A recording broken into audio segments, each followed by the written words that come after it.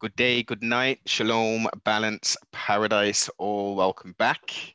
CFR News in the Lab. And it's an interesting time we're in at the moment. It's a very cold time in the UK currently, and potentially going to get colder. Some interesting times. We got a special guest with me, Jeffrey Wilson from it's the Conspiracy Farm, isn't it? It is the Conspiracy Farm. That's it. For some reason, I had a brain blank then. I was thinking, is it conspiracy? What? Welcome to the broadcast show, Jeffrey. How are we doing today, sir? I'm doing good, man. I appreciate the invite. It's long overdue, sir. Long overdue. I have been meaning to reach out to get you onto the broadcast to enlighten some of the siblings and listeners to your journey and your story and a little bit into the JW world kind of thing. For sure. Definitely. So before we start, as I've been doing with what's going on, the current zombie apocalypse, like trustfully, you haven't been too affected by this, but like paint a vivid picture if you can, sir. How has 2020 been treating you? 2020 has absolutely taken no prisoners, man, and I know I'm not the only one. Um, it's as somebody who's kind of had my toe in this world of conspiracy and kind of what we're dealing with, you never realize how bad it could get until it kind of actually happens, and we're in the midst of, I mean, one of the most crazy times in human history. I know there's been a lot of crazy stuff going on, but I'm no different than anybody else, man. One of my jobs just closed down, just trying to get through everything and excuse me, seeing everything, is closing down here again in the US. I'm kind of out here in the rural areas in Missouri, so it's less affecting me, but the county that I'm in just, did the mask mandate, and it's, just I'm literally trying to just stay sane in absolutely insane times. Very eloquently put, I think. Yeah, I mean, yeah.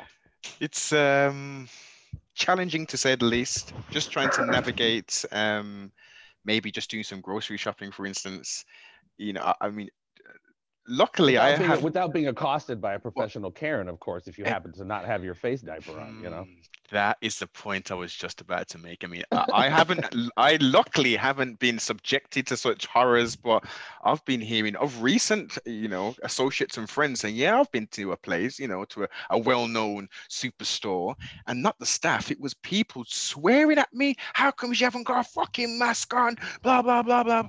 And it's like, whoa, like, are you serious? Like, yeah, I was shocked. I didn't do anything. I just came into the place and Yeah.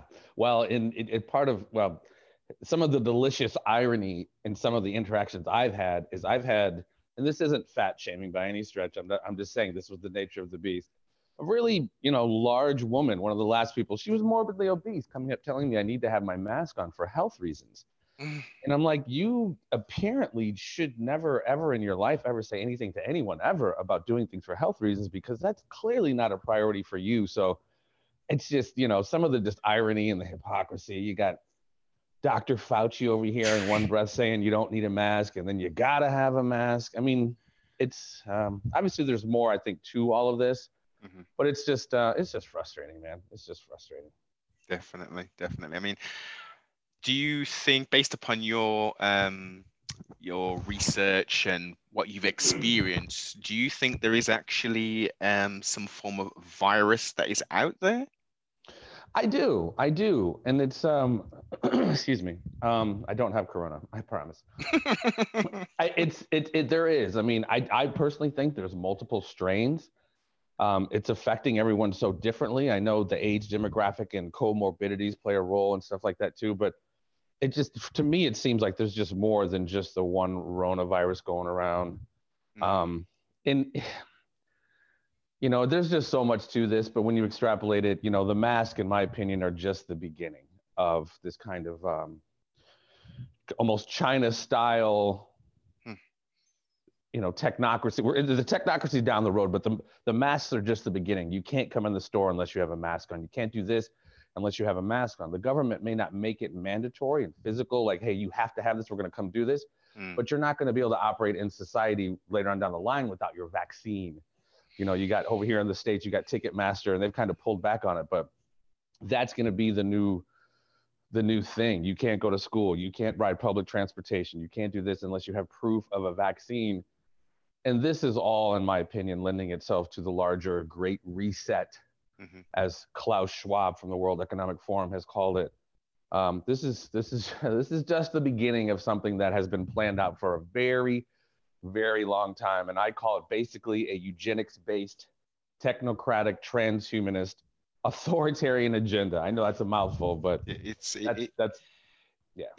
encapsulates the whole of what we've been privy to. If you've done the research, i.e. looked at some of these papers that these committees are writing and are publishing freely, so you can look at the, you know, some of these agendas that are being put forth. You can read some of the books that they've written and authored. Yes. And then we can even dumb it down a little bit, and we can look at the entertainment that's being brought forth in respect to movies and sitcoms and stuff. And the predictive programming is rife. Yeah. Totally rife. And that's, when, you know, the whole, excuse me, Pfizer having, you know, we all know, not all of us, but we all kind of have realized that vaccines take years to make. And here they had something pumped out in less than a year, 8 or 9 months. Clearly, there was some pre-knowledge of this event. And when people just say, oh, this happened out of the blue, no. The World Economic Forum, Johns Hopkins, Bill and Melinda Gates Foundation did what they call Event 201, which was basically the war game of all of this. And of course, at the same time on Netflix, there was a docu-series called Surviving the Pandemic, done by Bill Gates, and his TED Talks talking about this. So, I mean, this was definitely not something that just came out of nowhere. But Jeffrey, you can't say these things. You can't say these things because what you've got to take into consideration, number one, that we're not doctors. Remember, we don't have those stethoscopes and those white gowns on. You know, we don't have those, you know, possession of those costumes. Number one, and number two, right? the whole world. The whole world of doctors and scientists, they've all got together on this. This wasn't just like biotech or Mertech and Pfizer, etc. This was the whole world, Jeffrey, and the whole world said, you know what, this is so serious. With, you know, cancer's not, you know, that cancer's kind of serious, but not that serious. AIDS is kind of serious, but you know, it's not that serious. You know, not nearly as serious as a virus that if you get, you're 99 point whatever percent going to survive. And if, you know, people want to, I don't know how it is over there, but in the United States, one of the leading causes of death over almost all illnesses is people under the care of those guys with the stethoscopes and the white coat, taking the prescription that's been given to them, you know, or whatever it is. Dying under doctor's care is one of the leading causes of death here in the United States. So, and that's the other thing. We're all pretty, you know, not slaves to authority, but kind of are. We're all kind of raised to respect our elders, respect people in certain positions. And they've weaponized that against us pretty much. Now it's like the doctors are completely infallible. What do you want to do? Kill grandma, kill grandpa, etc. And, you know, the social engineers, they're masters at trauma-based, whatever the term is, kind of trauma-based mind control of sorts, right? You know, after 9/11, that was like a wicked, horrible day that we all witnessed on live TV. So we were willing to give up any rights whatsoever. Just don't make that happen again. And so here we are again, you know, a public health threat, an invisible enemy, almost like terrorism. We gave up all these rights for this invisible enemy. And here we are 20 years later, giving up more rights for this invisible enemy with no end in sight. And of course, you know, that's by design. But again, it sucks, man, because you have so many people who I think are genuinely well-intended, but through, I mean, the word is ignorance, right? Ignorance means being uninformed. Through that lack of information and lack of critical thinking, they're just willing to accept whatever narrative is given to them by these people in authority, because of course they've never lied to us before. And so that is like a big linchpin in how this is allowed to play out. People's acquiescence is what's allowing to this to proliferate so much. And the numbers, we hear how the numbers are cooked, and the number of people who die actually from COVID is a rather small number as opposed to the comorbidities, but still, people just ignore the 99 point whatever percent survival rate. They're just, and then again, it's like now this vaccine, which is I think 90% effective. Why do I need to take a vaccine for 90% effectiveness for a virus that's 99% survivable? I'm good. And it sucks. And I'm not saying this isn't real and people aren't being affected by it, because they are. Mm-hmm. And condolences for anybody's family who's had to deal with this. But unfortunately now the cure has become worse than the disease. Well, it's over in the brains of the beast where I am currently. They are touting numbers of 95% rather than the 90%. And they're saying that it's going to help everybody, basically. And it has to be stored under a temperature of 70, minus 70 degrees. And it can't be moved and transported more than 4 times. They plan on vaccinating the whole of frontline workers, i.e., like nurses, etc. So they're going to be the first ones to get it, and then they're going to go move down the vulnerability, so the elderly people. So the numbers of vaccines that they have isn't going to cover, number one, the first line of defense, the frontline workers. Number two, we know this is a 2-shot kind of thing, isn't it? And it's not done consecutively. It's done within after 28 days. I'm hearing this fluctuated numbers. I've heard initially it was up to 28 days within that period. And now I'm hearing after 28 days, you would go back for your second injection. Isn't that zombie movie, 28 days or 28 days or something? Yeah, interesting. That 28 days. But then again, so this week, they're actually injecting people with this now in Birmingham, UK. They're actually injecting people. They've set up today. There's been some mass reports and marketing. That's the best way to put it, in regards to test centers that have been set up that are going to be open 7 days a week. And these test centers, surprisingly, they're for people who aren't showing any symptoms, who aren't ill, but just want to get tested. Well, yeah, so we can keep those numbers of cases up. The cases, oh my God, the cases, regardless of the fact that 99% are going to survive, the cases. That's the other thing, like the inversion of reality to some degree. It's like, I don't know. I guess we're all prepared to just live in this riskless society, where we're all going to die of something, right? And again, this is not something Ebola or you're bleeding out of your eyes or anything like that. It's like this, you have more of a chance of getting in an car accident when you hop in your car and drive, or any number of things, right? People have shown the numbers of how many people die from this or that over the years, and they don't shut down a country or a planet. Economic or the middle class and economies across the world aren't collapsing off of tuberculosis deaths or influenza deaths, but for some reason, this one is, we got to shut it all down for the old Rona. It's baffling. It's baffling, really, because as you said that, do you remember growing up in the 80s and stuff, and when AIDS and HIV first came out, that was frightening, based upon what the media was saying, and you can't drink from the same glass, and sitting down on toilet seats and all kind of stuff, and they made a little industry about this stuff, and you'd think, based upon what the evil of what that was and how that was promoted, that they would be throwing everything into let's stop the world for that. But it just doesn't add up, and the people, it's like, should we question this? Oh, no. No, you can't question anything. Well, and again, there's that mass Stockholm syndrome. We've been lied to so many times by, governments throughout the world, your government, our government. And the weird thing over here with this thing called the National Defense Authorization Act, they've been propagandizing us for years, right? But it's been illegal. Now it's actually legal for the US government to propagandize its citizens. So it's like any news outlet, anything you see, it's like they could just be saying anything. and you know, like I said, people's kind of slave to authority and lack of critical thinking. They just take it and just eat it up.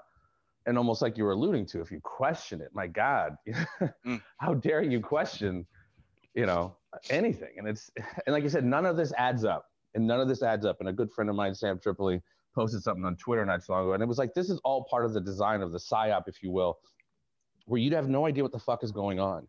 You Mm. know, you don't know which way you're going. Up is down, down is up, and it's like a mass MK Ultra, if you will, job that they're doing on everyone to kind of hypnotize us into this state of complete acquiescence Well, you. based off fear. You know, I mean, the fear-based trauma is, or the, it's it's Mm. crazy, and it's working, and it's Well, it working. is. Well, it is. Think about it. Let's rewind back time back to when March, and then we had the UK locked. I can't even remember when it was. I think it was like a very early March.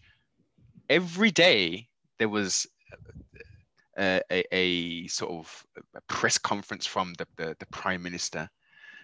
Yeah, Everyone was rushing home because they wanted to know what was going on. How is this going to affect my life?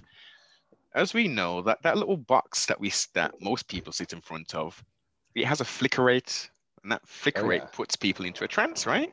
yeah, This isn't make believe. This isn't, this is proven fact. yes, So for the people who aren't necessarily utilizing left and right brain and utilizing critical thoughts, they're just in a trance totally. They're dribbling out their mouth. They're like, okay, we've got a social distance. Hey, love, we've got to sleep in separate beds today because this Corona thing, and I better put a mask on. That's what they're saying. It's yeah, the constant fear porn that they've been pumping out. They've been pumping it out. People have been glued to the television, to the television, because they want to know, how is this going to affect my life? How can I move forward? Is it, will I have a job left? What's going on with the economy? People are watching to find out how they can then maneuver. So with all of that going on, they could have slipped in some additional little bits of flicker rate to do, to mm-hmm. make people a little bit more malleable. Yeah, I mean, it's all of that, and this combination of all of these things, whether it's proper overt propaganda, flicker rates, you know, the mind fucking that's going on, and it's through it's absolutely through the roof, and it's all combining to make this like, again, it's here in the state, and it's a little bit of everywhere. I think I was at the grocery store. They got arrows where you can walk and don't, stand here and don't walk here. I mean, it's almost like this Pavlovian like dog training. And it's, I don't know if you know who Edward Bernays Oh, was. yes. Yeah, he was like, the founder of modern day PR and marketing and all that other stuff. I mean, he was able to utilize just basic human instincts to effectively market people, the wanting to belong, the wanting to be cool, wanting to be in a group, and all that. That's, I want to be like Mike. If I buy some Jordans, I'll be able to jump like Mike. And they've now utilized that, just the basic human instincts, now with our digital footprint. I'm sure you've probably seen that movie Social Dilemma on Netflix. If you haven't, it's worth checking out. I mean, I got some certain issues with it, but at the end of the day, through the social engineering, just understanding who we are intrinsically, psychologically, et cetera, mixed with our digital footprint, they know exactly who we are now, better than almost how we know ourselves. They know we're going to go watch whatever at 6:30 every night, or buy this food, or all of it. So they know exactly who we are. So they can so Yeah. effectively market to us and mind fuck us. It's beyond belief, And without so getting too many, deep into. well, I'm so sorry. many people have willingly given up. I mean, think about when Facebook first started and the social medias first started. People were putting it up, and they'll still do it. They've got their all their photographs, their parents, their children, their whole house, the inside of their Yes. house, what they're eating. There's like a daily like Yes. transcript of, I've just woke up, I've got on the bus, and Yeah. it's absolutely, it's their whole life. And then they go on Yes. holiday, and then they get home, and then the house has been burgled. Well, and it's one of those, no, you're exactly right. I remember back in the day where if you and I were talking and you heard somebody like listening to us, you're like, oh, excuse me, can I help you? You know what I mean? This is me and my friend having a conversation. Go fuck yourself. Now we just got diarrhea of the mouth and the fingertips. We're just saying everything. Like you said, here I am. I'm at this restaurant. I'm about to go to the Bahamas tomorrow. I mean, it's the complete inversion of what we used to have as far as this kind of like some sense of privacy that we would give ourselves. Now we're just like you said, we just have to tell everybody everything we're doing. And whether we realize it or not, that's creating a digital footprint that, as this technocracy grows and we move into this next phase of, I don't even want to call it humanity even more, because they're trying to remove that with this whole transhumanist agenda. It's a brave new world, man. Aldous Huxley said it in the 60s. And he said in a video I often post, we're going to get to a point where we're going to demand our enslavement. We're going to fight for our enslavement. And when you start taking these things away, my phone or whatever, we will fight to have those back. And that's a slow roll that makes that happen, man. Almost, I mean, I'm sorry to be jumping around, but like Yuri Bezmenov, with the ideological subversion of what's been happening in this country, the first process, which is demoralization, takes like 10 to 15 years. And that's the thing with us, man, as human beings, we live in this like ADD world, day to day, moment to moment. You know, we watch 30 minutes of whatever news show and we think we're informed, when in fact, these engineers of society, they're planning generations ahead. Yeah. You know what I mean? And that's, people don't get that. And I know they've demonized the term conspiracy theorists or whatever, but this is a fucking long chess game, not even checkers. It's not Chutes and Ladders like, or Candyland or whatever the fuck people are playing. This is a long, well thought out, engineered chess game that is, you know, at this point, like I said, trying to get rid of human beings and humanity and bring in this whole great reset, fourth industrial revolution, which is, we're not even gonna, I mean, honestly, like look at the last year, our country, our world is almost unrecognizable. Yeah. Think about what's going to happen in like 3 to 5 more years. It's, I mean, as some people, I'm sorry to bounce around still, but Elon Musk was on Joe Rogan talking about his Neuralink, and they were selling it like it's so dope. Man, if you got Alzheimer's, you're going to have your memories back. And if you're a paraplegic, you'll be able to walk again. So they sell it like it's so dope and so efficient, when it's a slippery slope into something that we won't even fucking recognize ourselves here pretty soon. And we'll all just, you'll have some resistance, as we're seeing already, but overall, like I said, since they've been planning this forever, and it's almost that boiling frog metaphor, or Aldous Huxley, I mean, we're just going to love it. We're going to eat it up. We're going to demand it. Well, they're doing it already. The people are demanding. I mean, I try and listen to. I don't watch the box as much. I tend to listen to like the talk radios locally and nationally. So I like to listen to the pulse of what the actual people, or who are allowed to be on the radio. Let's put it that way. And obviously, generally, it's, from what I'm hearing, they're allowing 60% of the populace to come on and say, yeah, I want it yesterday. I will actually pay money for this vaccination. I just want to get back on with my life. Yeah. And then the other percentage, the 40, they're coming on and they are stating the most commonsensical things you could ever think of. And it's like, yeah, you raised some good points. Yes, it has taken a year for this super vaccination to come out, and they've said that they know about the long-term effects of what this vaccination can do. But how on earth could you do that within a year? Do they have some kind of special technology that we're not privy to? Like, you know. Well, no. And again, that goes back to one of my original points. Like, they knew this was coming. Pfizer had that shit ready. Moderna had that shit. I mean, because come on, man. This new revolutionary RNA vaccine, never been seen before. Yeah, we pumped it out in fucking 6-8 months. I mean, would you buy a car that they did a rush job on? Would you jump out of a fucking plane with a parachute that somebody packed it in a hurry? I mean, it's just like, why would you trust shooting something in your fucking arm? I mean, look at even the influenza, the flu vaccine. That's hugely ineffective. Oh, yeah. I mean, but it's like, now, again, that fear-based trauma, people are almost just like, just walking. Yes, putting their arm up. Yes, do it. Like you said, so I can just get back to my fucking life. When, you know, Bill Gates, I saw a video the other day. He's like, I don't even know if this shit's going to work. I don't even know if it's going to be effective. And then you got Cuomo in New York, like, no, we're not going back to normal. Even if you do get the vaccines. And Fauci, like, yeah, even if you get the vaccines, people are still going to have to wear masks. You're still going to have to socially distance, et cetera, et cetera. So it's just like, this is just phase one, man. And I don't, doing the show, I get hit up with stuff a lot. You know what I mean? And you got to definitely have your thinking cap on, because this whole, you know, they're putting nano shit in the vaccines and they're going to hijack your brain. I mean, it's 2020. And I mean, not even that. It's anything's fucking possible. that Lieber guy who got arrested in Harvard working with the Chinese, that was his thing, like vaccines and nanotechnology. So I don't know, man. I really don't know. Between like Elon Musk, Neuralink, and all this other stuff, anything is freaking possible. And to kind of discount it out of hand because that goes against not yours, but people's normalcy bias or confirmation bias is just dangerous. Because I was talking to a friend last night, man. People don't get how wicked, how truly wicked some of these motherfuckers are, man. And it's a beautiful thing almost. It's a testament to their humanity of like, wow, I could never see that happening. Well, that's a beautiful thing because your mind doesn't work that way. Yeah. And that's not a bad thing, but some people's mind does. And it's but you hit a key point there. It's for most sensible people who may have a little bit of wickedness in them, but as far as doing the level of debauchery and depravity which they've unleashed upon the world, most people, it's like, why on earth would we do that? Like, no.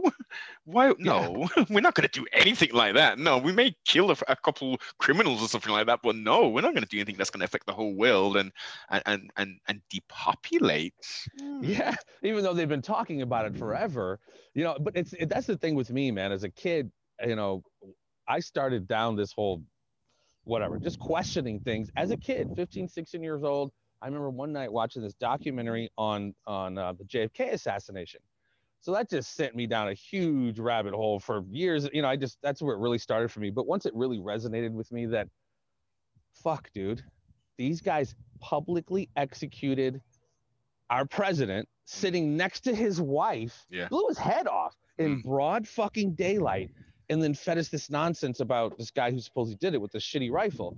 And so me as a kid, I was like, that really made me start questioning everything. Like if they could do that to him as our president and lie about it, anything's on the table. Anything is on the table. So that's where my I don't even know. My barometer was just like question every fucking thing, man. Because but again, as a kid, I don't know why that resonated with me as a kid, but as grown adults, people, like I was saying earlier, they've been lied to over and over and over again, but they're still willing to listen and believe what people are telling them. And again, I think this a lot has to do with, like I said, our being raised to respect doctors. Hey, they got white coats on and authority. You know what I mean? Any authority figure, we're just kind of supposed to accept that, which again, please just still do that, but also have some level of critical thinking and respect yourself enough to I'm questioning what you're saying. There's nothing wrong with that. I don't know if you have any kids, but I got whatever. I got kids and, my older one's 23 now, but back in the day, it's like, hey, I'm going to stay at such and such's house. Is her parents there? Like just question shit. I had maybe a horrible metaphor or analogy, but people just didn't apologize for questioning shit. Not at all. Again, it's your right. It's your right. If you're not certain, if you're unsure, if you just want reassurance, everybody should be entitled to ask that question. And you, as someone asking the question, shouldn't be demonized. You shouldn't be shunned. You shouldn't be made to feel like an outcast. Well, people were more apt to go get a fucking second opinion on whether their brakes are out or their exhaust is out and they're going to pay $600. They'll get a second opinion there. But when a second opinion on things we're talking about, oftentimes, and I'm not saying everyone, because I know there's a lot of critical thinkers out there, but a lot of people who just accept these narratives and the notion of questioning it is just, what are you, an Alex Jones or whatever that term, you know what I mean? And that's what we set out to do with the Conspiracy Farm. In our first episode, I'm like, if you don't see that conspiracies are everywhere, not all of them are real, but it's just like, if from the Gulf of Tonkin that got us into the Vietnam War and 58,000 Americans plus died and millions of Vietnamese, that was all based off a fucking lie. And you could just go through time and time and time again where we've just been lied to and conspiracies are real. So Operation Northwoods. Northwoods, name it. Fucking every war in the 20th century, from the Spanish-American War, World War I, World War II, Persian Gulf War, Iraqi freedom, war in Syria, it's all been based off bullshit and lies. And it's easily provable. So what we tried to set out to do is kind of redefine that term conspiracy because, starting, I think, with the Kennedy assassination, they started demonizing people who question that event. And it's, transcended and cascaded into where we are now. We're saying, if you question. Wasn't that where that came into the lexicon, where the FBI came in and said, utilize that word if anybody questions this assassination? Yeah. And Yeah, absolutely. And it's unfortunate. I mean, you're not going to save everybody. Not everybody's going to get it. But to me, it just seems like so much of this shit is just so overt and blatant. And it's, You know what it is? You know what it is? They live. We found that yeah, no, that little absolutely. box. We found the box Yes. and we got them shades on, man. And we can Well, and or see. The Matrix, dude. The Matrix. The Matrix is a fucking documentary. That's not a fucking motion picture. They've inverted reality on top of, they've created a false reality on top of reality. And, like you were saying, most people just want to, like Cyrus, I think his name was. He just wants to taste that steak. Oh my! I know the steak isn't real, but it tastes great, and this is my life. Most people, and again, that's why I have such issue with quote unquote patriots here in this country. They're all out in the woods, fucking Second Amendment and guns, and if they come and try to take it, blah blah blah blah, the Constitution. I'm like, well, listen, fucking chief, they've been using the Constitution for toilet paper for fucking decades, if Yeah. not longer. Like I was saying, the beginning of the Spanish-American War started with the sinking of the Maine. That was horseshit. We knew it was the long list, but it's almost a symbolic. The Boston That's Tea what we deal Party. with. Yeah, yeah. Everyone's so extremely tribalistic and playing their role, like LARPing and shit. Not to get too deep into humanity, but we all need some kind of organizing narrative, whether it's politics or religion, and we just run with it sometimes, just blindly not even question it because we're so busy playing the role. When I talk about patriots here on our show and on the show, it's just like, and I'm not advocating violence. I'm just asking people to put their money where their mouth is necessarily. And again, I don't mean go shoot shit up, but if you're waiting for a tyranny, like I just said, 55 fucking years ago, plus they blew our president's head off in broad fucking daylight. You know what I mean? It's like the die has been cast. We know we've been lied to. Tyranny is here and it's been here. So instead of going around just like cosplaying of sorts, patriots, again, I'm not saying this to advocate violence, but put your money fucking where your mouth is. Let's hold these fucking people to task. Accountable. Have them be accountable. Absolutely. And that's the thing we talk about all the time. There's just none. And even what's going on with this vote count and the fraud and election fraud, I think this is all still part of the psyop. I think Trump is just as fucking deep into this shit as everybody else. And they're drawing this out, creating, you get people into more groups division. and you play those groups off against each other. It's more division. Yeah. And this is just an extension. Sidney Powell, all of this shit is just an extension of that Q bullshit.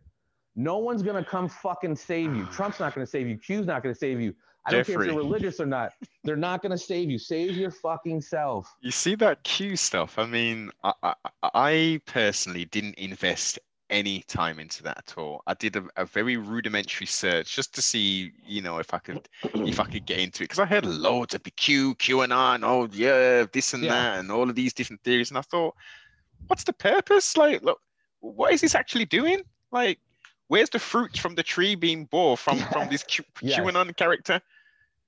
It's the hope porn. It's the same extension. All we're seeing now, all these cases, we got cases, Dominion. I mean, of course there was fucking fraud. Of course, dumbass Joe Biden stole this shit. But it's like, again, I think I liken this whole cabal or whatever you call it, deep state. At the end of when Trump came in, it reminded me of the end of The Godfather Part 1, the baptism scene. Right? Michael's having all the old gangsters taken out to bring in his gangster. They're all fucking gangsters, dude. If people think Trump is a fucking white hat, he's just a figurehead, like all presidents are. But look at who made Trump.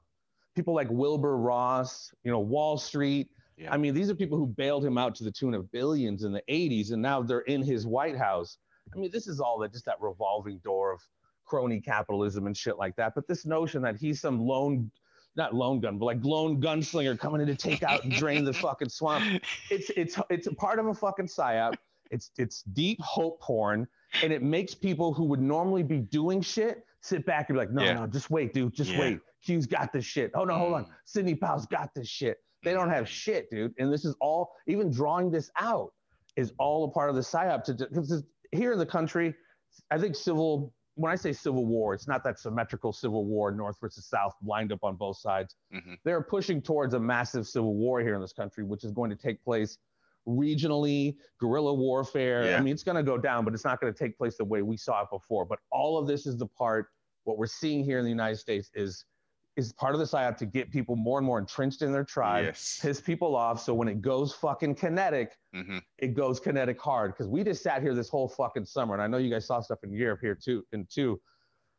just the BLM just burning Oh, shit down, dude. If I was to okay. go down the fucking street and take over my local convenience store, Yeah. I'd have fucking SWAT and frogmen all over my ass. These guys are able to take over swaths Yeah. of territory next to police stations Yeah. for days and weeks, and people being shot and murdered and raped. Yeah. You Let's just get into it, knew. Jeff. Listen, they have, and I get this question when I'm out doing my work and stuff. I have some clients, and you know, they'll say, what do you think about all this BLM stuff? And I'm thinking, oh, where do I go with this? Do I give them a standard answer?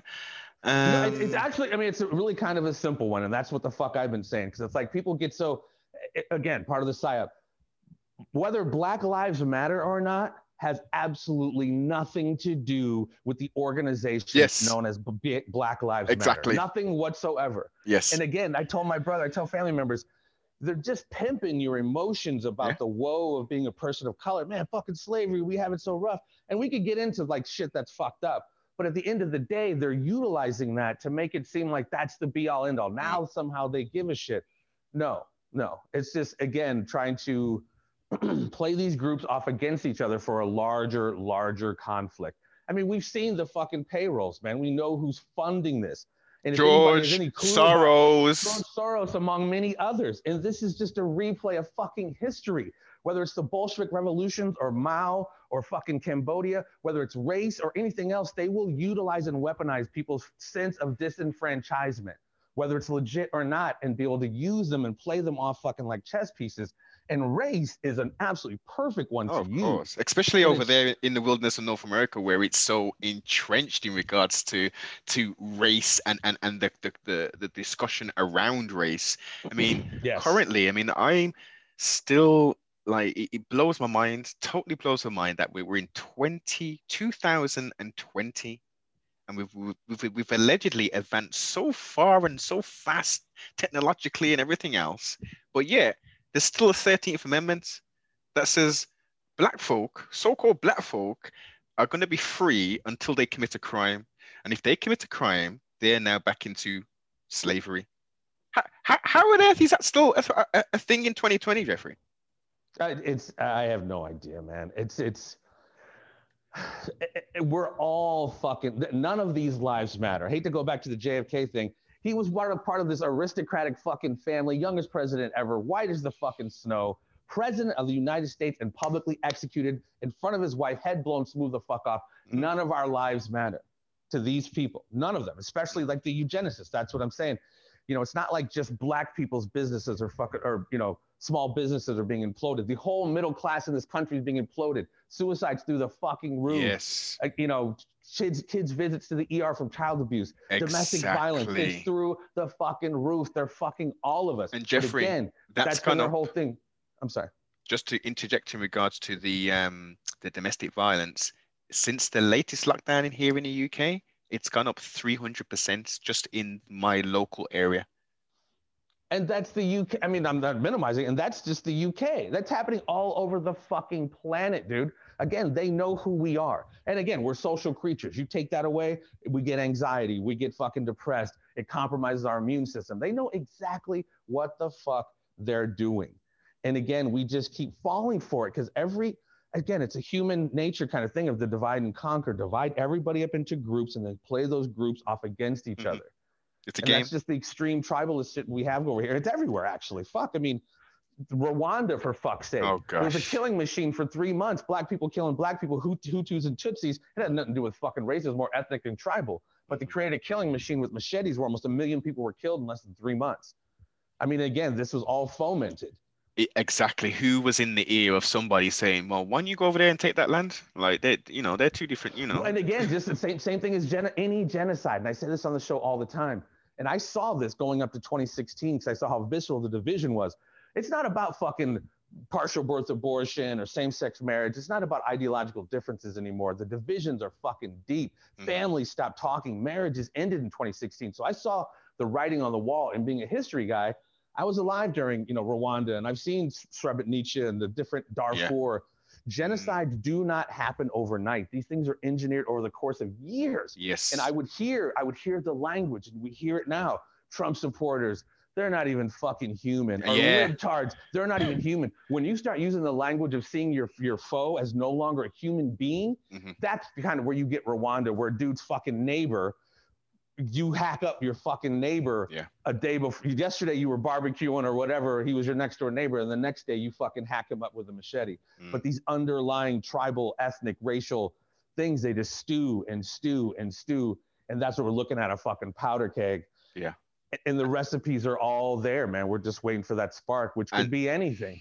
And as you say, that you've got a undertone of the powers that shouldn't be, who are fomenting this, who are putting everything to stoke this up. There is nothing wrong with being tribal, with loving who you are, loving Absolutely. your ethnicity, loving your nation, your country. There's nothing wrong with having pride. There's nothing wrong with that. Nothing. But what happens is, as you say, it becomes weaponized to the point where, as you say, you've got this hate group called BLM. You might as well just call it for what it is. It's most of these things that are out, they're all hate groups. The alphabet, let's just call them broadly the alphabet gangs. They're all hate groups. They're all pushing a specific agenda. Going back to the BLM specifically, that's for people who have a very narrow spectrum. Black Lives Matter. Oh, so that means that's relating to police brutality and stuff around black people, and okay. But then when you go onto the website, it's got no mention of the black male, of having a nuclear family, protecting the black male and getting them out of prison or anything like that. It's all about women, lesbianism business, and everything apart from the nuclear black family, which is the source of creating, a bit more balance, so we don't have wild children running around doing all kind of madness.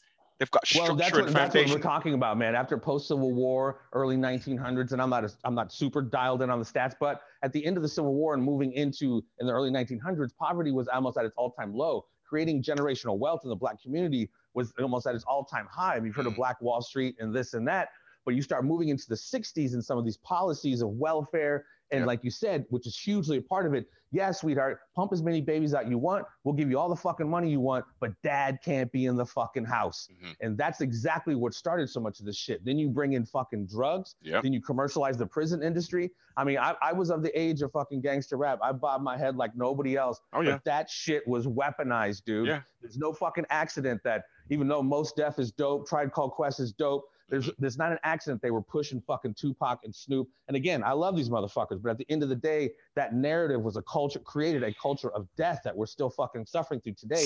And that's not an accident. That is not a fucking accident. It isn't, and luckily, I would imagine yourself and myself had a strong enough mind to know that, this was dope music and we know all the lyrics and we would jam it and we would bob our head, but we're not going to try and emulate what they're doing on wax or on CD, whereas the malleable crazy, maybe the millennials onwards, will be hearing those lyrics, reciting them, and wanting to reenact them, if not do something better. That's what we still saw. We still saw that in the 80s and 90s, and that was the byproduct of that family unit being fucked up. Yes, I listened to that shit. I lived in the fucking suburbs. Parents, our families still had issues and shit, but at the end of the day, people were going out and emulating it because they had no real role models to tell them not to do it.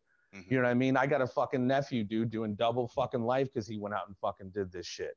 You know what I mean? Just some dumb shit that cost him his life. And that's, penitentiaries and cemeteries are full of motherfuckers who just didn't have that self-discipline. What the fuck? You stepped on my shoe? Yeah, I know. Blang, blang, blang. My life is over now. And this person's life is over because he disrespected me. That's one of the biggest fucking false snares. Oh gosh. The whole disrespect and all that other shit. I don't mean to get too deep into this, but like, check. No, let's do it, man. Man. Check your fucking ego. So someone calls you a fucking nigger. Someone says if you are that easily thrown off by somebody's words, then you are easily manipulated. And that's what I'm saying, to the point where you're willing to throw your fucking life away because somebody bumped into you, stepped into you, called you what the fuck ever. Check your fucking ego, man. Why take ownership of other people's bullshit? And that's exactly what that is. And it's not disrespect. Respect is when you fucking respect yourself enough to know I'm not going to let my life be defined by what this person just said to Indeed. me or stepping on my shoe or Yes. whatever. But If we unfortunately, that's, post-mortem, because we have so many people who are just fucking, whose lives have been ruined mhm, because of their visceral reaction to some dumb shit that if they walked away for 10 minutes, they'd be fine. agreed, agreed. I mean, if we go back to our childhood, there was a rhyme that was said, and it was said when something used to happen, and generally, look, you shouldn't be hitting person. What happens? Oh, they called me this, and blah blah blah, and then someone Sticks and stones, baby. exactly, sticks and stones will break your bones, but names will never hurt. So And that's, yeah, as a that's such a child, larger, yeah, yeah, but yeah, yeah. as a child, you're like, you know what? Yeah, that does make sense, and yeah, of course, but you're not really absorbing it. Like someone said that to you. You got your friends, you got your peers. Look, he just called you a dickhead or Again, something. this goes back to the fucking Bernays, our sense of wanting to belong. Like you just said, if you're around your friends and such called you a punk, yeah, whatever. I'm a punk, cool. Oh man, you gonna let them punk you out like that? And the peer Mm, pressure to stand up to supposed disrespect. Again, you wind up taking ownership of other people's shit, stoking you. Oh man, you gonna let him call you a bitch? Look, I know I'm not a bitch, dude. I don't give a fuck what he says I to me, dude. Are know you kidding me? exactly. Why do This I is give a it. fuck? Y- That is. But people, it's again, it's reality turned upside down. It's somehow being a man and being a real fucking king is reacting to every external fucking stimuli there is Stimuli, that yes. that that that supposedly challenges your manhood or challenge your downness or you're keeping it real. And I mean, again, and I'm not saying hip hop. I love fucking hip hop, dude, but it has a certain sect that has created a culture of fucking death, man. Mm. I The remember. death I remember. culture, There, there was 100%. a there was a yeah no I a movie called The Show back in the 90s, man. It was like a Oh backstage kind yes. of thing Hmm. of, and there was Slick Rick, dude. He's like, this was in the fucking mid 90s. He's like, man, we've seen it. I know we're not having it. We're done with it. He's like, but what's next? I'm paraphrasing, but he's just like, yeah, we get it, man. Everyone in the 90s, man, we're the gangster rap is the CNN of the streets. And you're still, oh, you can't have the up without the down. You can't have the poor without the rich. I know we still have social economic problems, Hmm. but fuck, man, so many of these cats who've made so much money Yes. off this industry, and there should be more shit going on. And people say it's the fucking white man or whatever the fuck. Fuck that shit, dude. Since 2013, for the first time in the history of the fucking black community, they had basically disposable purchasing net income of $1 trillion. Mm, mm, 1 fucking trillion. That builds schools, yeah. grocery stores, fucking newspapers, radio things. So again, we need to take responsibility as people of color, black folks, whatever you want to call it, of creating generational wealth, community wealth. The politicians will take you fucking seriously if you're not so willing to burn down your shit and you're investing in your communities. Because You know what I the mean? because the And plan a plan has been put in place, as we've highlighted, to remove fathers from the home and to break down that nuclei. We don't have communities. They don't have neighborhoods. They're called hoods now, aren't they? Because there's no yeah, neighborhoods. It's just hood. and Yeah. that's all. I mean, again, and it's never frowned upon in other communities: Chinatown, Koreatown, Ukrainian Village, Greek Mm, Town. You have certain communities that invest in the communities and create yes. generational wealth. Black folks don't do that. And I'm not saying I'm not. I don't mean to generalize, but in certain these hoods and communities, inner city communities, I mean, it's just all fucked up. And I mean, like I said, dad's out of the house, but they got money to get the fucking nails done. They got a doper iPhone than I do. Or I mean, it's just like this misallocation. They're Yeah. willing to stomp motherfuckers out for Jordans, Oh but yeah. it's like, but such and such can't graduate from high school, Mm. or he does graduate from high school, but he's illiterate and can't fucking read. You know what I mean? It's just like the priorities are so fucked up, Priorities. and that comes with just, I think, poverty and being poor, period. But as black folks specifically talk about it, again, $1 trillion does a lot of fucking good in communities across the country. Again, look at fucking Black Wall Street, man. There were so many millionaires and shit like that. Even Detroit before the riots. I mean, it's fucking Detroit, possible, man. Absolutely. Charleston as well. There was North from Charleston, North North Carolina. Carolina, Yeah. absolutely, absolutely. Florida, Macon, Georgia, I think as well. There was a few bustling communities where there was, a lot of affluent black folk doing their thing, and again, if you look at the climate of what was going on over in America at that point, I think there was still segregation going on at that point. I take it. What year? That Wall Street, that was early 1900s. Yeah, that was like 20. Oh, for sure, for Yeah. sure. So Yeah, Tulsa, Oklahoma. That was yeah, like one of the most thriving areas. Yeah. this is it. So if we look at it, and it's terrible to say this, but they were almost forced into excellence without and until they assassinated Martin Luther King, Rising Paradise, and who was fighting for not human rights but yet civil rights. Right. And then we could then drink from the same fountains and all that kind of stuff. That's where we started to see the decline. It was psychologically in black people's head. Why?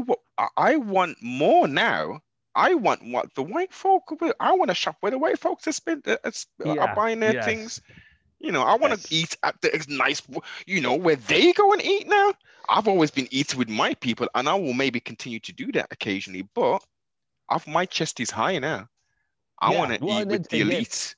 and it's I don't know how to say this, but it becomes you want to take on the adornments. You don't feel equal enough or good enough Mhm. unless you're rolling with your oppressors, quote unquote. That's why, and I don't mean to get too much flack from this from my Mexican brothers and sisters, but we know what happened with the Spanish Inquisition. You had native peoples, the Aztecs and things like that. When the Spanish came in with Catholicism, they fucking decimated the countries for hundreds of years. Now you look at so many people like Catholicism is the religion of the day. Everyone's got Virgin Marys tattooed all over them. It creates this kind of subtle unconscious inferiority complex, like you said. No, I know we're making millions in our hood, but I'm really not doing it big unless I'm able to go hang with fucking eat and drink with white folks. I mean, which again, you want to be able to do that. But for me, if I was thinking that way, it's like, look, I'm fucking good. I'm over here stacking millions. My community is thriving. Yeah. I would like to be able to go into town and fucking have dinner at such and such restaurant. And, obviously, that was allowed to happen. But like you said, integration came at the cost of real self-sufficiency and generational wealth creation. Like we Mhm. said, to the Carolinas, Atlanta, Tulsa. Yeah. Yeah. It's a terrible thing to say, but when we look at it subjectively, I mean, it's a good thing. I mean, I don't, and you've got a lot white nationalists, I guess, and they talk about separation and stuff. And what's that guy's name? There's a really eloquent one. He's got an irritating voice. Not David Which Duke. one? There's David Duke. He's a quite eloquent, I would say, in regards to and some of his views are quite strange and stuff. But I get what some of these because you would call him an extremist, right? For Extreme, sure. Yeah. right? Former Klan guy. Yeah. This is it. Yeah, he wanted to run. Didn't he want to run for governor or something like that? I think he even maybe tried to run for president here over the last 20 years Mm, once or twice. I don't this know. is it. So I don't like, follow. I know who he is, but I don't. He's not yeah. necessarily my cup of tea. So, but I feel you. Exactly. So, you've got, and listen, everybody is entitled to do that. If we're not talking about harming people and all that kind of stuff, look, if you want to live in a little separate community, by all means, do it. Without a doubt. I've got no Yeah. problem. Yeah. And honestly, and I've always heard and I've always thought, I respect you more if you come out and be like, nah, dude, I don't fuck around, whatever it is, whether you're, some of the black supremacists, kind of the guys who dress up like Power Rangers, the Hebrew or whatever, they just like scourge fucking white people. And there's white Yeah. people who's like, I mean, it's like you said, as long as I don't give a fuck what you think. I don't, there are people who think professional wrestling is still real. There are people who think Oh the my fucking earth God. is flat. You know what I mean? I Hey, don't give Jeffrey, a fuck what that you think, broke dude. my heart when I found out wrestling wasn't real, man, when I was young. I would argue with my mother, my two sisters. Look what happened. Look, he really punched him there. And it That's wasn't real until, blood. It was real blood, but yeah. yeah, it was real blood, with their little razors to keep. I mean, Yeah. I fell hook, line, and sinker for it. I fell for it. And that Well, was when one you're of, 10, when you're fucking 10, I get it. But you have people, grown ass motherfuckers. And again, that's what if you're so thrown, not you, but if people are so thrown off by what other people think or feel or say, then you're so easily manipulated. I don't give a shit what, just don't touch me. Don't hurt anybody. You can take your flat earth and go wherever with it. I don't give a shit. You can even have seminars, pack of thousands of people make money. I don't give a shit. But if you start, using that ideology to, almost like, ancient, not ancient, but Christianity just spreading the world. What, you don't believe? We're gonna kill you. Or you better believe we're gonna kill you, or the Inquisition, or whatever. Anything where they force the shit on you. I don't. That's not cool. That's not cool. But that's or the Salem variety. witch hunts. Yeah. But that's the thing. Variety is the spice of life, man. And I've had so many conversations with people I don't fucking agree with. But at the end of the day, man, we all, to quote JFK, We all breathe the same air. We all cherish our children's futures, and we're all Mhm. mortal. Once we have these conversations, we might disagree on certain aspects of it. Yeah. But at the end of the day, we have way more in common than we do different. We just have different ways that we see the fucking world. And God, Heartstopper, that's okay. I know. People need to be able to see the world different than you and articulate that to you without you fucking going off and, again, taking ownership of their life, how they see the world. Who gives a fuck? You know what I They think think it you're a is? It's as you touched on very early in the conversation, ego. People Yes. don't understand how powerful the ego is. They don't recognize it. They don't understand it. And also with the outside of the ego, we've got an auto-programmed character. So we operate a lot of the times on autopilot. A lot of the things we say, a lot of the things we do, it's repeated, repetitive. It's just like when you get in the car from work and you drive home, that's all autopilot. Yeah. Oh fuck yeah.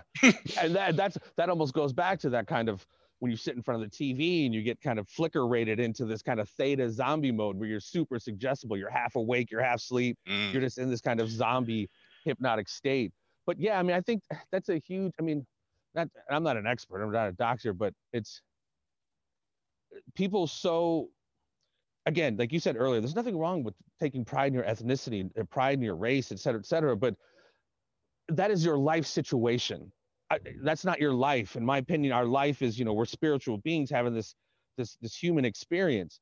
And in this particular case, your human experience is XYZ, guy from Birmingham, et cetera, et cetera. And we can obviously learn from that. But again, people are so extremely tribal and they so define themselves by external situations. In my humble opinion, I think so much of that shit has to do with a basic fear of death, because we all want to control our external circumstances. oh yeah. And when we can't, it freaks us out. And what's the biggest external circumstances that we'll never be able to control is the fact that we're all going to fucking die. Mm, So I think on an unconscious level, I think that's a lot of what we do, man. A lot of us trying to control external shit or being so visceral reactive to external shit is a huge underlying fear of not being able to control the fact that we're going to die someday. I know that might be a leap for some people, but that's just my opinion. well, look, it's something which you don't necessarily think of too much, depending on what state of mind, mentally, emotionally you're in. But it's something we all know. We have a start date and we have an end date. Yeah. Depending on your spiritual beliefs or whatever you believe in. In my opinion, the Most High has created has a book. You have a book of life. You have an end date and a start date. That dash in between is you. That's you having the Yeah. experience. It's having the ups. It's having the lows. It's having, it's going through it. When that end date happens, now again, depending on your school of thought or your verbiage, currently we live in a third dimension. Looking at if a fifth or fourth dimensional object entered our realm, that would be an anomaly, wouldn't it? It'd be something we wouldn't necessarily be able to, articulate. It's something strange. What's that? Let's say a 12th dimension object entered our realm. Again, we probably wouldn't even be able to see that. So again, within this vessel that we're in, this vehicle, we have a soul and we have a spirit, again, depending on how you look at it. That's energy. That is an energy source. Yeah. Energy cannot dissipate. So this three-dimensional... Repeat that again, sorry? You can't destroy it. Well, and like you were alluding to, hopefully you can hear me. Yes. About energy. That's kind of, the perception, our limited modes of perception, almost like a light spectrum. We can only see so many aspects of the spectrum of light, but we do know X-ray, gamma rays, infrared is out there. We just can't see them. And when you start alluding to multiple dimensions, there's shit going on around us right now. But through our levels of perception, we just can't see it. Agreed. I totally agree. Like chop it up again. No. You came through perfect, and I totally agree with that. That's that is the easiest way to describe it, and to explain. Obviously, we haven't been to other dimensions yet, but clearly there is something outside of the physical realm. Physical items are vibrating at a slow vibrationary pattern or frequency. Hence, we can see them. We speed that up. Everything is vibrating. The molecules. Yes.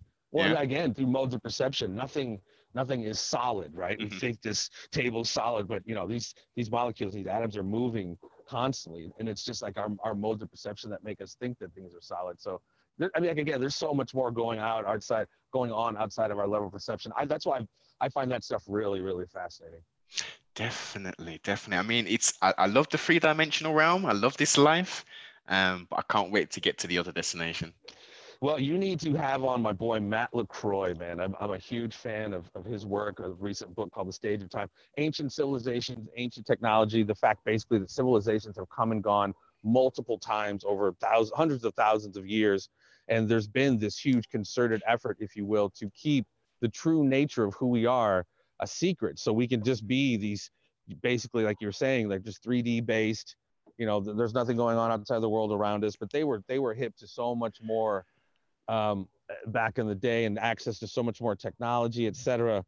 And yeah, it's really, really fascinating stuff. And it just helps me understand that, this is the war of the direction of humanity goes back eons and eons, going back to ancient times. But there is a reason why they keep us so quote unquote stupid and keeping up with the Kardashians and willing to trample other human beings for Black Friday sales and keep us vibrating on this low level, frequency of just base chakra level. Yeah. Yes. There's a reason for that. They don't want us to know how dope we are, which is why I think, in no disrespect to anybody who's really, I mean, that's why we get so many of these simple stories about the origin of man. And, again, I no disrespect, but the whole, like, we were born sinners, the original sin condemned man forever. And the only way to get out of that is to believe Jesus is the man. And I enjoy Jesus. I like Jesus. I think Jesus was an actual person. I think Jesus was well in tune and tapped into this ancient understanding of who we really are, which is why they had to kill him.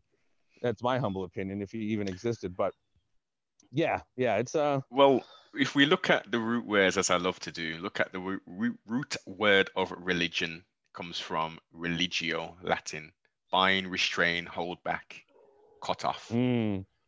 So based upon that description, the modern term in English, it fits it to a letter.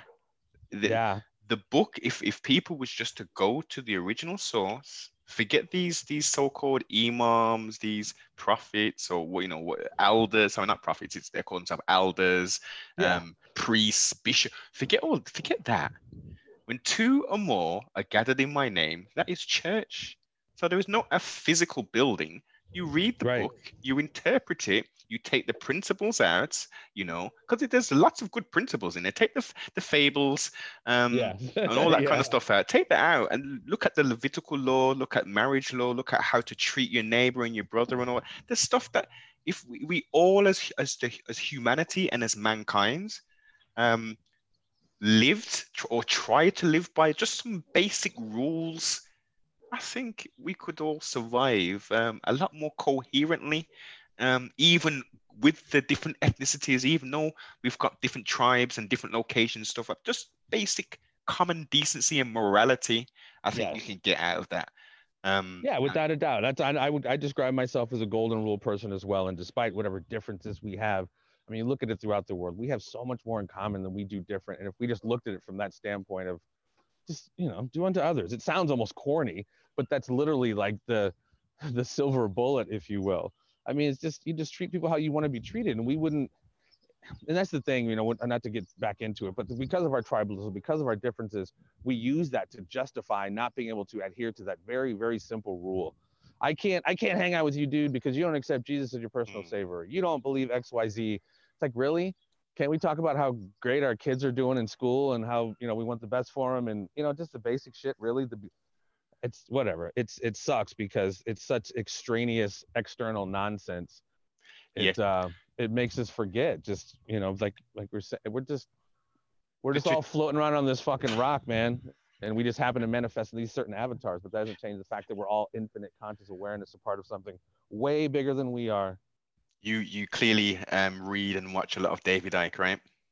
I've been a fan of Ike for a while. Yeah, we actually interviewed him not too long ago, last year, maybe a year and a half ago. That was a Excellent. score.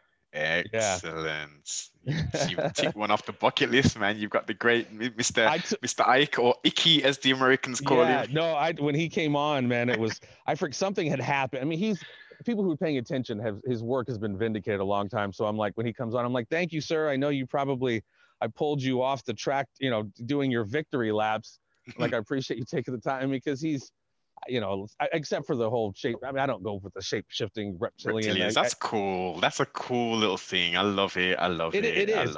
And again, anything is fucking possible. But my certain considerations suggest that I don't know. Anyway, he's with the nature of reality and the power structure of globalism, et cetera. I mean, he's been fucking spot on with all that shit. So that's why I was really stoked to talk to him. You eat the meat and spit out the bones. Something like that. Well, definitely. I mean, it's like with Mr. Jones. Alex? Alex. He's a lovely, entertaining character. A lot of his information is correct, but a lot of it is just folly. Well, no, not a lot of it. Some of it is just pure folly and entertainment, and Well, whatever it's called, like conspiratainment, if you will. And that's a new one. I ain't heard that before. Well, yeah, I mean, it's just, the whole old term, a spoonful of sugar helps the medicine go down. There's something about kind of being entertaining while also sending you information about fucking fire and brimstone, how bad shit is. That's an art to be able to do that. Yeah. My boy Sam Tripoli, stand-up comic, he's host the Tinfoil Hat podcast. He's great at it. He'll add a little bit of humor in the fact that this is a transhumanist, a eugenics agenda, because it can't always be. Oh, I think I'm breaking up again. No, you're coming through. Oh, okay. It can't just always be, because that's kind of our show. I mean, we go hard and we have great guests on, and we really don't fuck about.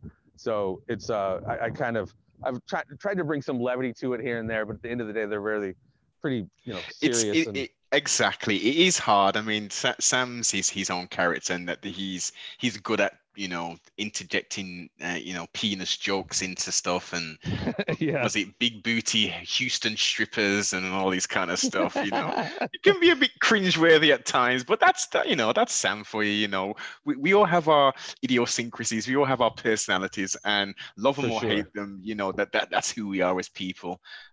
Trustfully, when we do step out of boundaries or out of line, we have a good support circle around us to say, whoa, you might want to slow down a little bit on that talk a bit. Yeah, I opened up for him this weekend. He was here in St. Louis. Oh, yes, I remember him saying.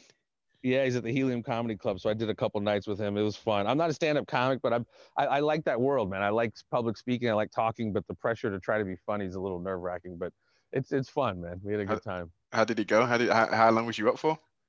I only did about 10 minutes, 5-10 minutes, between 5 and 10. Yeah, I was just kind of the guest spot guy to bring him up. Warm the crowd up.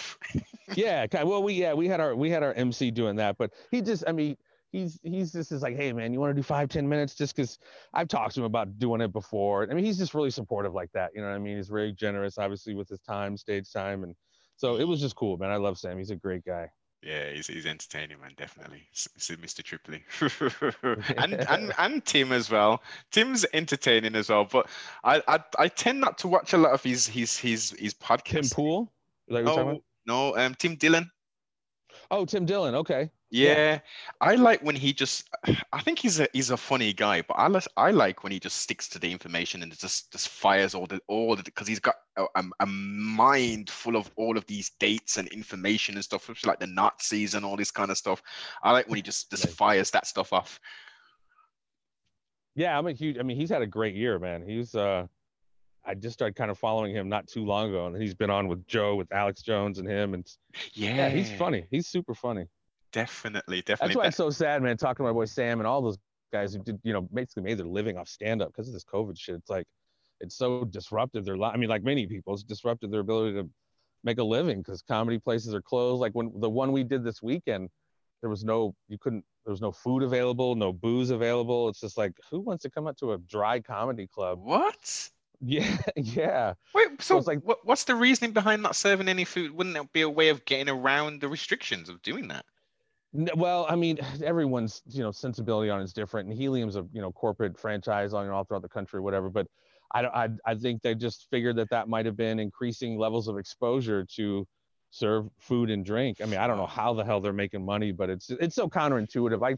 I commentate and I call combat sports here for this promotion here in the U.S. and our last event a few weeks ago. Which promotion? I was unaware of this, Jeffrey. No, that's all right. Caged Aggression MMA, man. I call it with Pat and one of his former students at the Military Fighting System, Jens Pulver. He was the first lightweight featherweight. He was the first champion of one of the weight divisions, and obviously Pat was the first welterweight. Anyway, so we had our last event a few weeks ago, and they already had restrictions of they could seat about 3,000 people. They could only bring in like 300. Whoa. And then the week of the fights, Governor Kim Reynolds basically shut it down and canceled it. But then Mike went to bat with some lawyers and stuff. So he was able to get the fight still going, still with only 300 plus people, but he couldn't serve food or drink. So good thing we have a great team together that put together a pay-per-view platform. So we were able to, actually, this was our third event. September we had one, October we had one, November was our last, and we had pay-per-view going for all of them. So we basically increased our numbers each month. So that was a way to kind of make up for the loss at the gate, but it was crazy. And that's just happening kind of. Will that be available for general consumption after a period of time, or? It's already up there. If you go to Caged Aggression MMA on YouTube, our latest, I think all of the events here this past summer, September, October, November, are up there now. Is 2 nights. So we had a Friday and Saturday night card of fights each one of those events. So September, October, November, we got a 2-night thing going, and we'll get back to it in March, God willing. And yeah, so it's fun, man. I've always wanted to do that. I've always been into MMA and combat sports and professional wrestling. I've called some of that too. So it was good, man. It was cool. The old wrestling. Oh, dude, that's my thing. On my other show, the show that started it out for me, that's how I got on Pat's radar. I mean, I've known Pat, but my show, It's Me Speaking to You. If you guys want to go check that out, we are. I set up kind of a network over on Rockfin and some of our other RSS feeds called That Podcast Network. So we got the Conspiracy Farm, another show called Everything Combat, which we've interviewed like George Foreman, MMA people. The premise of it really is because life is a fight. So anybody's gone through some shit to get to the next level. And then my show, It's Me Speaking to You. It's kind of a hashtag. It's me, SPK, and the number 2, the letter U. But I've had on Kamala, the Ugandan giant. Don't know if you know him, but he just died. Hacksaw Jim Duggan. I had on Pat. Pat was my first guest. A lot of MMA veterans and UFC veterans and WWE Hall of Famers, and it's more of the premises of a variety of guests discussing a variety of issues. Really more like you're saying, like your show, lighthearted. Jeff, have you had Sensational Sari on? She's dead, but no, I haven't. Oh, she's nice. She died about 10 years ago. Yeah, OD'd, of course. Damn. I always thought she was hot, dude. I don't know what it was. As a child, listen, you're bringing it back, man. And that's why I brought her up, because as a little one, she was one of the best women on there, man. Oh, man. I mean, she was a good worker, too. She's a great manager. Great manager. Yeah, yeah. Good old Sensational Sherry. Damn, Rising Paradise is Sensational Sherry. I was totally unaware of that. I watched one of her interviews maybe just as lockdown started, actually. I was just looking at some wrestling interviews and stuff and stumbled across hers. It seems that sport is riddled with so much pain and suffering inside the ring, outside the ring. Talking to a friend, I was a huge, technically a mark, as a kid, you watch it for, it's real, goddammit, it's real. But then, obviously as you get older, and that's why I love watching these shoot interviews. I'm a huge fan of Jim Cornette's show, The Jim Cornette Experience, and the drive-through where they just ask questions. As a kid, obviously, as an adult, you obviously know it's horseshit, but looking back and hearing the ins and outs of some of these great moments and road stories and just behind the scenes stuff where you understand the business side of it, not so much the show. Yeah, you're right, man. And it's just like the toll on these guys' bodies. And back in the day, the territories and the roads and the miles they would drive, and just like wrestling injured and doing the same thing every night for like 350 days a year. And that's something how their body breaks down. As you say, as a child, I didn't understand. I thought that these guys were like fighting, well, wrestling, and maybe like twice or three times a month. They were having like they were in Florida, Pensacola, doing an event, and then in the night they were going to another part of Florida and doing an event. Yeah, It was no, exactly. Well, yeah, that's listen to Jim Cornette. He's like, they would be in like a day show, 2 o'clock show in wherever, hop on Jim Crockett's plane, fly to, didn't even change clothes, didn't even get out of the wrestling gear, would fly to wherever and barely make the show. It's absolutely insane during the territory days how much travel these guys and just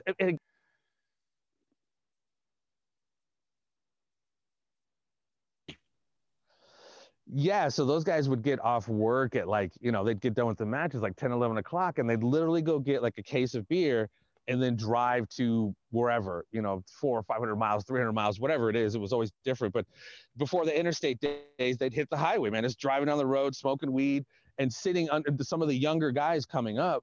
They would be able to sit under the learning tree riding with like a, Harley Race, Dick Murray, whatever, just some of the veterans where you just don't have that anymore. Obviously the businesses that we knew is dead, but just hearing the stories, man, the territory days, and again, a lot of the behind the scenes politics and just, shit that went down that you just had no freaking clue of. I just find it so very fascinating. And it's almost, again, a metaphor for kind of reality in life. We see certain things one way at a certain point in time in our life, but as we get older or whatever, as we get more information, we just see that very same thing in a completely different light. It doesn't take away the shine from it, but it just gives you that insight that's like, wow. Yeah, I mean, I've still got my Hulk Hogan action doll. I got my what have I got? I got Jimmy Valentine. I've got one of the Rockers, Marty Greg the Rocker. Greg yes, Valentine. Yes, Greg Valentine. I got all my cards. Remember the superstar cards? I still got all of them. Oh my gosh, bro, you're going back. Holy shit. Wow. Digging in the crates, man. I got them. I've got literally the ones I used to, I don't know what the hell I used to do with them, to be fair. And I had another one another box with, and I never used to touch them, so they're like in pristine condition kind of thing. I was like a little nerd back then, man. Oh God, dude, I only had two of them. I had Hulk Hogan and I had Andre the Giant. And the fucking wars those two would have under my watch, dude. I remember I got told of my sister's red fingernail polish and busted Andre open. His face is all red. I remember even a cigarette burn in Hulk Hogan's side. I mean, I just used to go ham with that shit. Those are such the great old days, man. I honestly, I love watching those shoot interviews and some old school stuff, because it's like, especially now, you just want that slice of yesteryear. It's like when it was no worries. Yeah, tell me about it. The good old days, man. The good old days. Yeah. The most you had to worry about is having a good pair of trainers to go to school with. And now is it? Yeah, is my chain gonna fall off my dirt bike again? You know what I mean? It's just like, but it's cool, man. Like being able to commentate, and St. Louis. I mean, I don't know how far you go back with wrestling, but the National Wrestling Alliance was, where Ric Flair. Yeah, so they were headquartered out of St. Louis, which is where I live now. And I was just able to meet, guys like Larry Matisic, who was the announcer for Wrestling at the Chase, which is an iconic show for wrestling. So I was able to meet and interview him, and just, have that, that privilege and that pleasure of being able to pick some of these guys' brains from something I was so into as a kid. The Fink he's not with us anymore, is he? Howard Finkel just passed away a couple of months ago. Okay. Yeah, Pat Patterson just died. Well, and that's the cool thing. I'm sorry, I've lost my train of thought. But one of my favorites as a kid was Manny Fernandez, the Raging Bull. Maybe not a lot of people know who he is, but he was in Jim Crockett Promotions. But he came here to St. Louis. You know how these guys still wrestle, or make appearances. So he came and hang out. We hung out, and I'm like, dude, after the matches, we had a fucking few beers. I'm like, damn, dude, I'm sitting there having fucking beers with Manny Fernandez. I was marking out like a champ. It was awesome. I can imagine it. I tell you what, who was the last name you just mentioned? Manny Fernandez? No, just before that. Wrestler? No, Patterson. Oh yeah, Pat Patterson. He just. What about all the controversy? And being in the UK, I didn't see any of this. Nothing about the steroids. Number one, I didn't see a lick of that over here. But the flipping homosexual stuff, man. What on earth? Yeah, I just again, I listen to Jim Cornette like all too often, and so he just did a show talking about his passing. So you had your ring boy scandal back in the day with this Yes. guy Mel Phillips, I think his name Yes, was, Mel maybe. Phillips, that crazy bug-eye looking dude. Yeah, yeah, and Terry Garvin, who apparently had, I see, and I don't know. I'm a cynical fucker in my mind. If one of them's doing it, they're all doing it. But supposedly, according to Jim Cornette, Pat kind of just got caught up in it because he was the only other gay guy. So I don't know of any actual allegations against Pat in specific. I have no idea, and I would hate to just lump him in just because. Oh yes, yes, but But it's but again for me, I know, just thinking about it, going back to my childhood and stuff. I mean, back then they were, we'd call that kind of stuff fairy, that you were a fairy boy or something like that, right? Yeah. So like I couldn't put two and two together. I was like, what? They're wrestling in tights and stuff, and then some of them are like forcing other people to do things to them. Like, what? Yeah. Well, honestly, again, as you get older and you start hearing some of these backstories, like professional wrestlers are fucking freaks, dude. Yeah. Whether he's gay or not. Like, there's a story about fucking Harley Race, man. After the match, it's case of beer, flying down a fucking highway. He's been in multiple car accidents, boat accident. His wife was killed in a car accident that he was in. He's driving down the fucking street, pounding beers, smashing a midget. He's fucking a midget while he's driving. What? Yes, dude. He's fucking, and a cop pulled him over. And guys like Tony Atlas. I don't know if you know Tony Atlas. Yes. Big fucking mustache. Yes. He likes when people walk on him. He likes when chicks walk on his face, like barefoot, like just walk on his fucking face. I mean, that's what also I find so fascinating about that world. You have basically grown men, maybe a little bit of what's they called, arrested development to some degree. They're making shit tons of money. They're fucking freaks. They're superstars, some of them. And I know a lot of wrestlers who are super even keeled, so I'm not trying to generalize all professional wrestlers, but on a whole, those fuckers were just wild. That's why they all died so goddamn early, because they were just doing everything. Yes. But Michael Hayes said one time, he's like, what is it? It's better to have a good time because a bad time is a waste of time. And, he was a member of the Freebirds, and 2 of the 3 of those Freebirds are dead. So it's like, yeah. But it's just a fascinating world. And again, like going back to kind of the sexual proclivities, you would hear crazy shit. You hear some of these student interviews, you hear crazy shit about some of the shit these guys did. And you're like, wait a minute, I thought his gimmick was the preacher or whatever. Yeah. Just get turned up. But that's, again, the beautiful of like having your mind fucked. Like, man, reality's just not what I thought it was. And granted, and I want to write a book one day. It's called It's All Wrestling, because you can almost extrapolate so much life shit, reality shit from professional wrestling. 100%. How, so much is a work. Like, everyone thinks it's real, or, whether you're 10, like, oh my God, he's beating the shit out of him. And you just get older and you find out how much of the work is in play. And you see that just throughout a lot of aspects of our life. Like, I've just had a flashback. When they used to throw them into the turnbuckle and then jump on top of them and then look at the crowd and then start pounding on them, and they used to count 1, 2. which is weird, because when I was a kid and I thought it was real still, you can't be on the ropes longer than 5 seconds. So I'm like, without getting disqualified. So how do you get to 10 without getting disqualified? I'd be like, what the fuck, ref, do your job. It's all fun and games, man. It's all fun and games, and it's made us the people who we are today, man. All these experiences, all that stimuli, all that. Oh yeah. Fun and games, yes. So, Jeffrey, have you had fun tonight? I've had a great time, man. I appreciate the conversation, man. This is a little bit of, I got crazy shit going on in my world like everyone else, and it's good to have a little bit of levity here with the chat with you, my friend. Definitely. I thoroughly enjoyed it, sir. One last question before we depart. We've had a pretty detailed conversation. I know your name, Jeffrey Wilson. So tell me who you are, but don't tell me your name.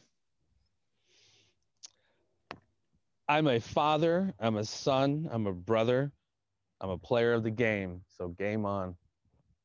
Short and sweet, like it. No, that's actually the little tag I have on my Facebook page. So hey, you cheated! You knew that was coming. No, I didn't. But I mean, real talk, dude. I mean, I just try to have humble pie on my plate at all times of the day. We are all works in progress. Yeah. And our shit does stink, regardless of what the fuck you think. hopefully, you know, there's no such thing as failures or mistakes in the world, just opportunities to learn. Because again, you know, we're all works in progress, man. So we're all trying to just do the best each day, man. Sounds corny, but that's what it is, man. Oh, definitely, For man. me, anyway. Yes, indeed. I 100% agree. Growth and development is on the cards. And that's what should Well, be on everyone's and card. that's a huge, you know, much as they talk about the grand reset politically, financially, socially, if we don't take this time during this absolute fucking madness to utilize this, regardless of what you think about that world, if you can't look at this as some way to spiritually reset or just reset yourself, I don't know what the fuck more needs to take you to realize, you know, like you said, we got to evolve to just be better people, man. Because, yeah. There's not much time isn't rewinding. Time is going forward. It's not at all. This hopefully is helping to remind us of that. Most definitely. And I know everyone heard that last statement, but trustfully, they was listening, and not only listening, but they're going to try and apply some of that within their own life. It starts with us, man. The world we see together is just simply the byproduct of what we've allowed to accept, what we do. You know, they say be the change we want to see in the world. I mean, that's it. The only reason, yeah, it starts with us, man. It starts with us. Like I was saying earlier, there's nobody coming to save you. So save yourself. The man in the mirror, from the immortal words of the king of pop, Michael Jackson. That's where it starts, baby. Definitely. Hey, Jeffrey, what's the best place for people to get hold of you? Throw out all your social medias and stuff. On Twitter, I am at I'm Jeffrey Wilson, JEFFERY. We are on Rockfin at That Podcast Network. You can just punch that in, and that's our RSS feed now. Most of that was just our Conspiracy Farm page, but we've added more shows. Like I said, I'm creating a network, and we're going to be adding other shows to our network. So That Podcast Network on Rockfin, on YouTube, SoundCloud, iTunes, Stitcher, all the good stuff. So yeah, we kind of switching it up a little bit because, again, for me, man, doing the whole fire and brimstone all the time can get a little exhausting. I love doing the Conspiracy Farm, but I also like having kind of conversations like this where it can go anywhere, high, low, dark, light. Yes, we got that over there too. Totally. And I'll make sure I put all links down below. If you're not already subscribed to CFR News Network or CFR Sports, do so. And if you haven't already checked out Jeffrey, go on to the YouTube, go on to Rockfin, go into the social medias. He is available and does converse. Like, subscribe, comment, and most definitely share.